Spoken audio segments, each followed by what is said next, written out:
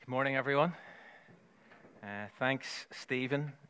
And can I say thank you to you for your feedback, both personally and via email, that you gave me after last Sunday's slight restructuring of the service based on Nehemiah chapter 9, where we said reading precedes confession, and confession precedes worship. And so we changed the structure of the service around slightly last Sunday morning, and I know lots of you found that helpful. So thank you for your feedback.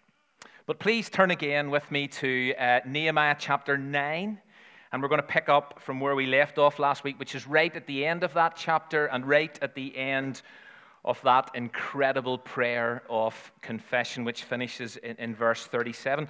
As you look that up, let me ask, how many of you are familiar with the Wesley Covenant prayer?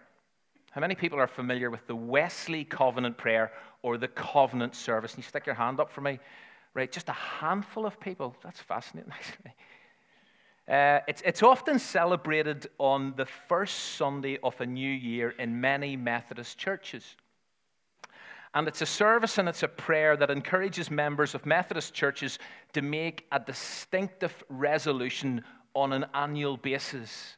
It dates back to 1970 or 1955, whenever John Wesley created this service and he created this prayer based on material from Puritan writers at that time.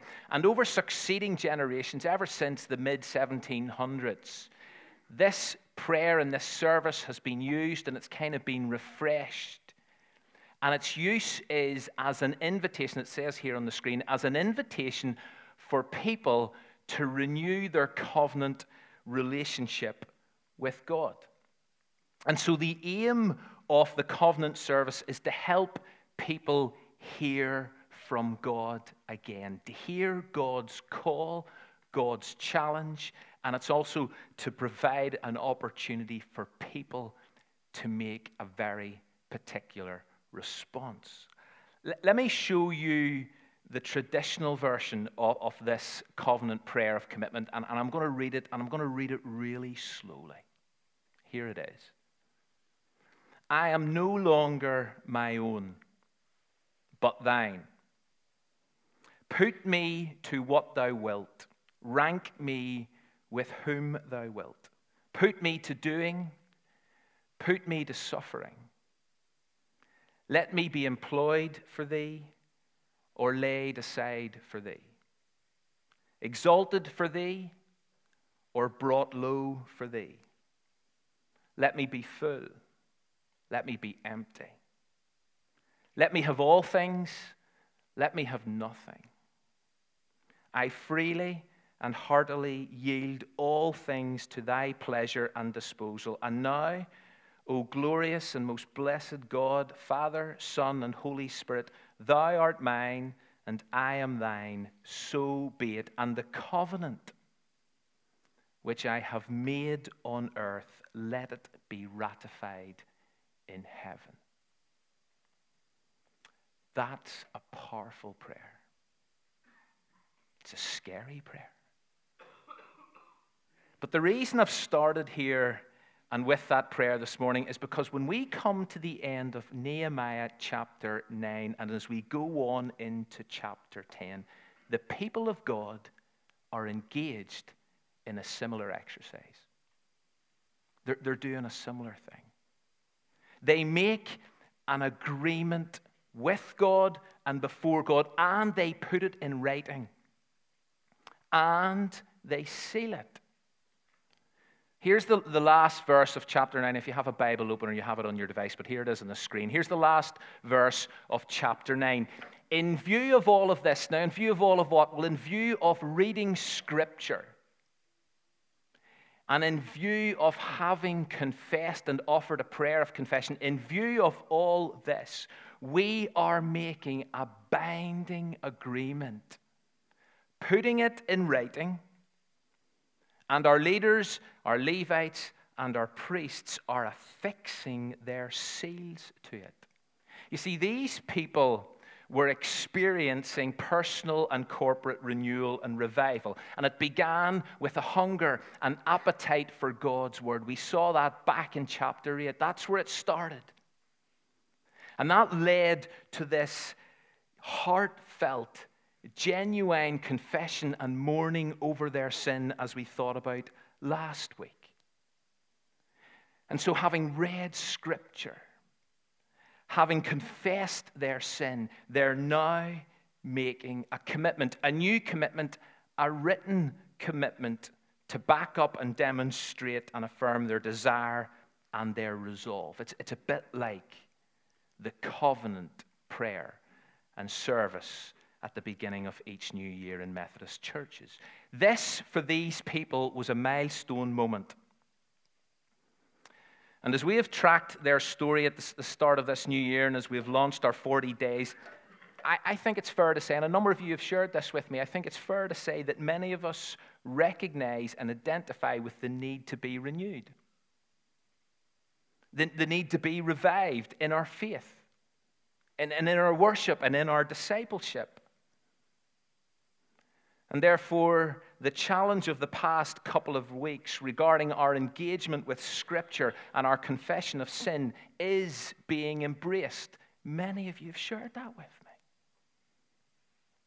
Somebody came in this morning and said to me, David, I've read so much of God's Word this morning, my head's just full. That's incredible. It's brilliant. But I know lots of you are embracing this appetite and this hunger to re-engage with Scripture, with God's Word, and with confession of your sin. Well, today, I invite you to keep going. I invite you this morning on the 15th of January, we're still in the third Sunday of 2017, I invite you to put down another marker, to make a new commitment, a renewed commitment. In fact, what I'm actually encouraging you to do is make a written commitment this morning. I'll explain more later, but I'm inviting you to make a written commitment this morning to God's Word and to an ongoing response to God's Word as He is speaking to us through what we're reading in Nehemiah's story. So please, if you are able, can I invite you to stand with me for the public reading of God's Word. We're going to read the last verse of chapter 9, and then we're going to read on into chapter 10. So let's stand together. I don't have it on screen this morning, sorry. So if you can lean over and share with someone, great, or look it up on your phone or whatever. But here is God's Word. In view of all this, we are making a binding agreement. We're putting it in writing. And our leaders and our Levites and our priests are affixing a seal to it. Those who sealed it were, now if you've got a Bible, you'll notice lots of really unpronounceable names. Not going there. Never do, and I'm not making any change this morning. Right? So jump down to verse 28.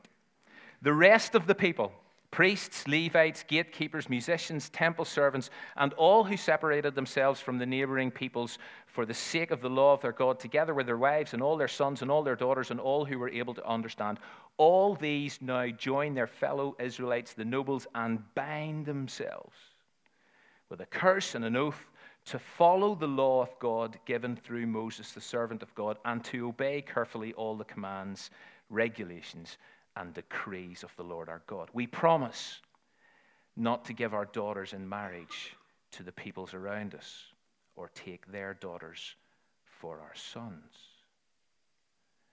When the neighboring peoples bring merchandise or grain to sell on the Sabbath, we will not buy from them on the Sabbath or on any holy day.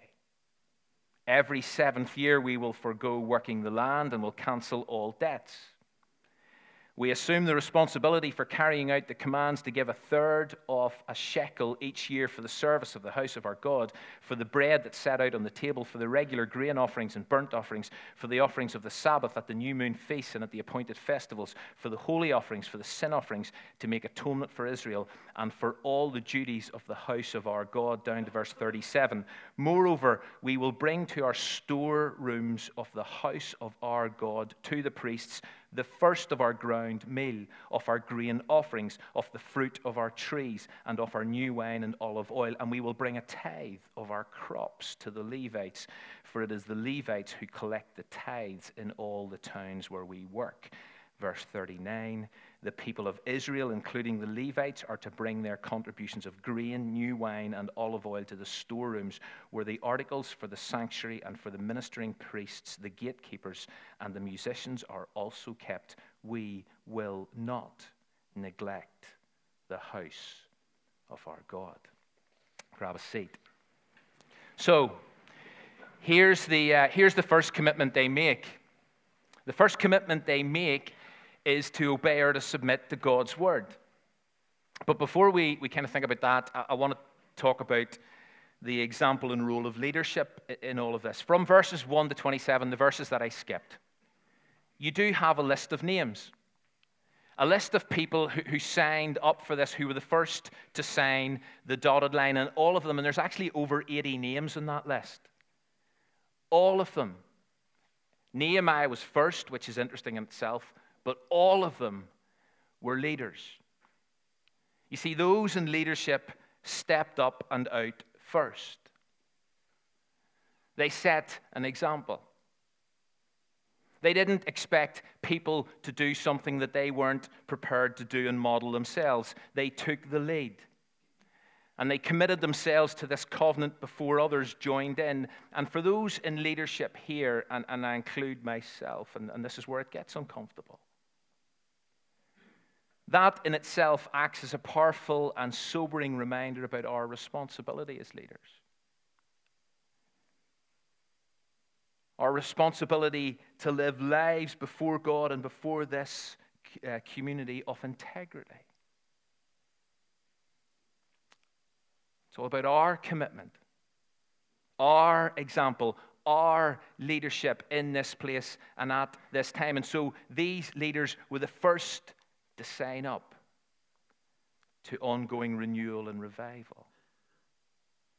But in verse 29, we then read that all the people sign up. And what do they sign up to do? Well, look again at verse 29. They sign up to follow the law of God and to obey carefully all of the commands and all of the regulations and all of the decrees.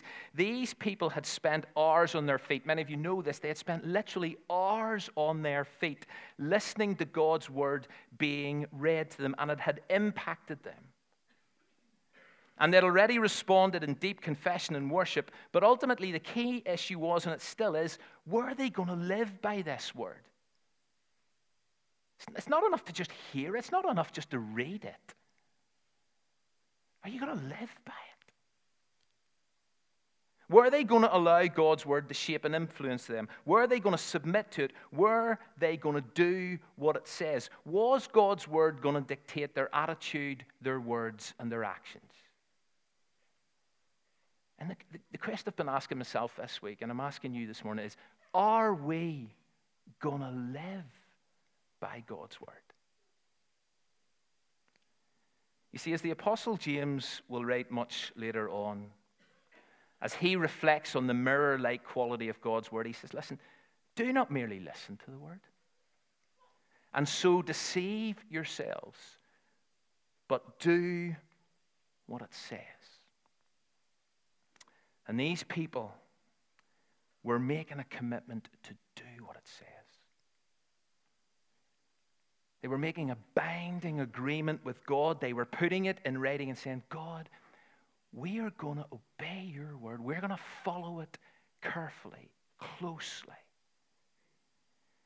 And that resolve and that submission and that decision remains a key challenge for us here today. God's word has got to get under our skin. It's got to have full reign in every compartment and department and segment of our life. It's got to guide us. It's got to inform us. It's got to expose us. It's got to teach us. It's got to correct us. It's got to realign us. It's got to direct us.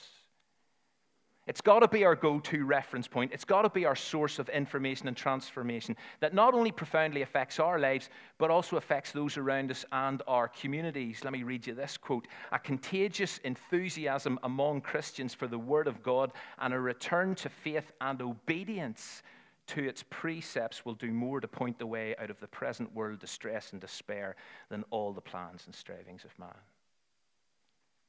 I know that's a big statement. But I suppose the one question for us this morning is this: do you have a developing, contagious enthusiasm for God's word and for obeying it? The people of God's first commitment or recommitment was to this: we're going to obey. We're not just going to read. We're not just going to listen. We're not just going to hear. We're going to do what it says. We're going to walk this out. We're going to live this out. Are you up for joining in? The second vow or pledge comes in verse 30. We promise not to give our daughters in marriage to the peoples around us, or to take their daughters for our sons. Intermarriage, or rather giving and taking in marriage, had been and still was a serious issue for them. Their own history, and those of you who know God's word will be well aware of their backstory regarding the complete mess they kept making around this subject. You can read about it in Exodus, and Deuteronomy, and Joshua, and Judges, and Kings, etc. Their own history was littered with mistakes on this one. But here they were in Nehemiah 10, putting down a marker to abstain from it, to pack it in. This obviously wasn't a racial or an ethnic issue. Please don't think it is. It's a religious one. And the danger of diluting their faith was the real risk that was associated with this practice. You see, some people, great people, really wise people like Solomon, had messed up in this area and ended up being compromised. And as you come into the New Testament, we all know that there are strong words and warnings regarding marrying someone who doesn't share your faith.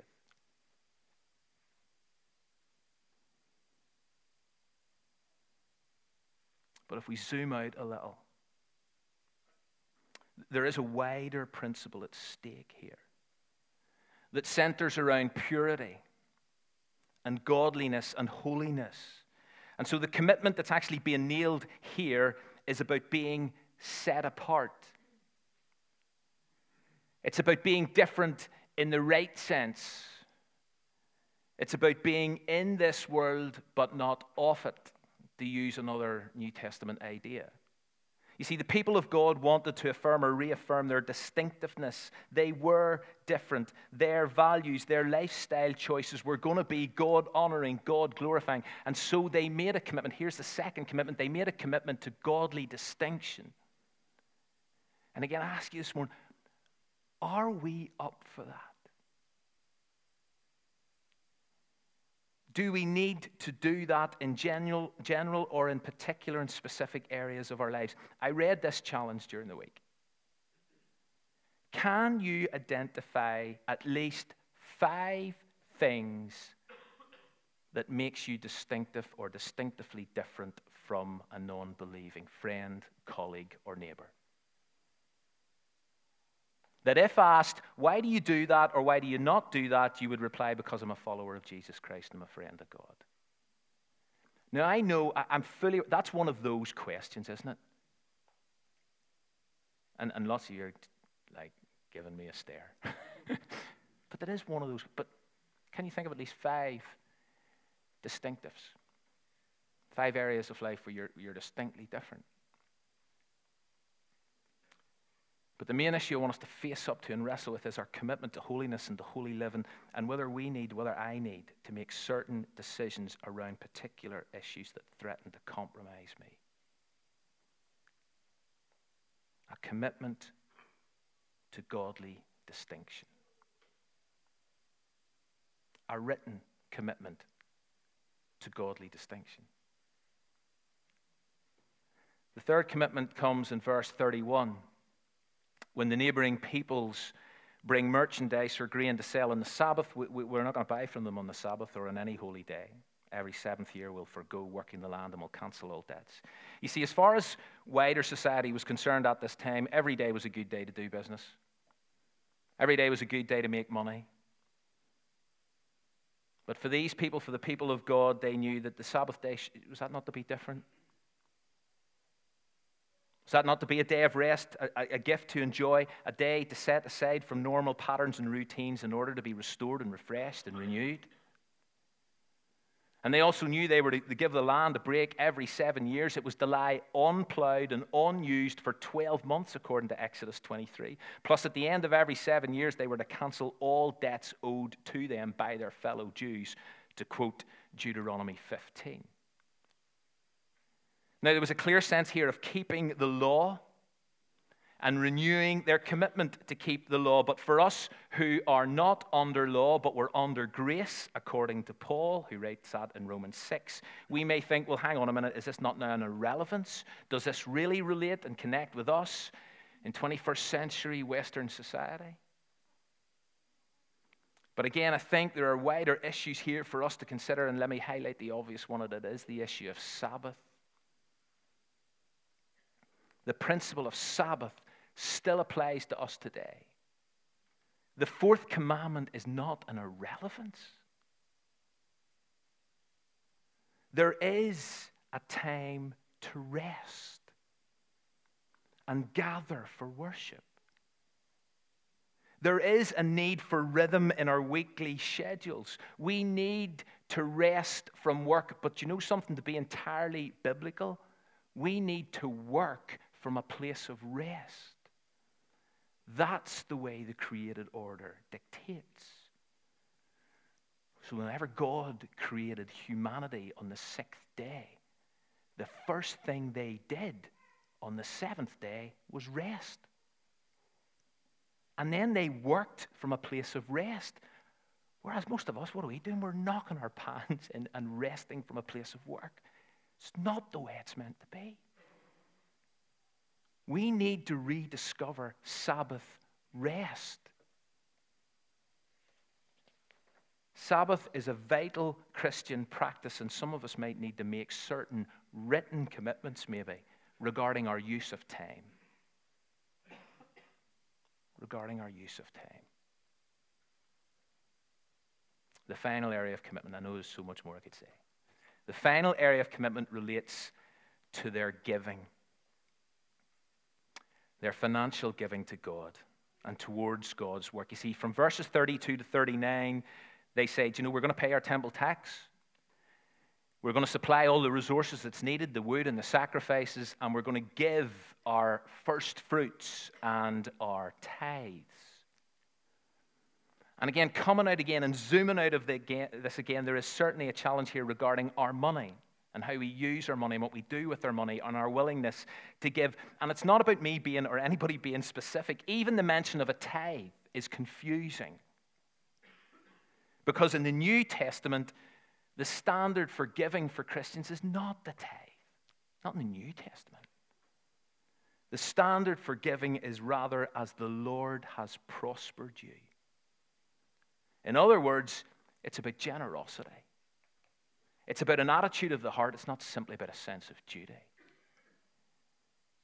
And again, there's so much more I could say on that, but having reconnected with God and His Word, and having confessed their sins, the people of God in Nehemiah 10 make a firm commitment with God. And they make it in writing.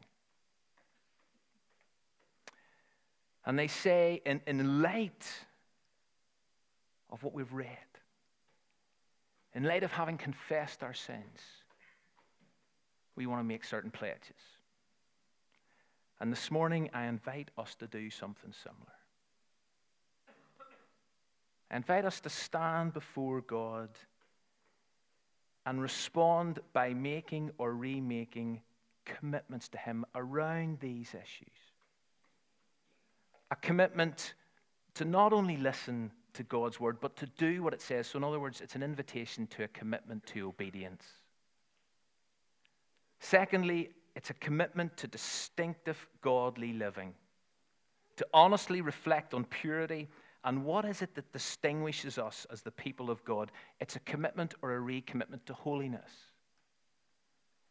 Thirdly, it's a commitment to Sabbath, true Sabbath. A commitment to rest. And fourthly, it's a commitment to give more to God. It's a commitment to generosity. And as we consider this and respond further, and we've got about 15 minutes, and Stephen's going to come, and the guys are going to come and going to lead us in a time of response and in a time of worship.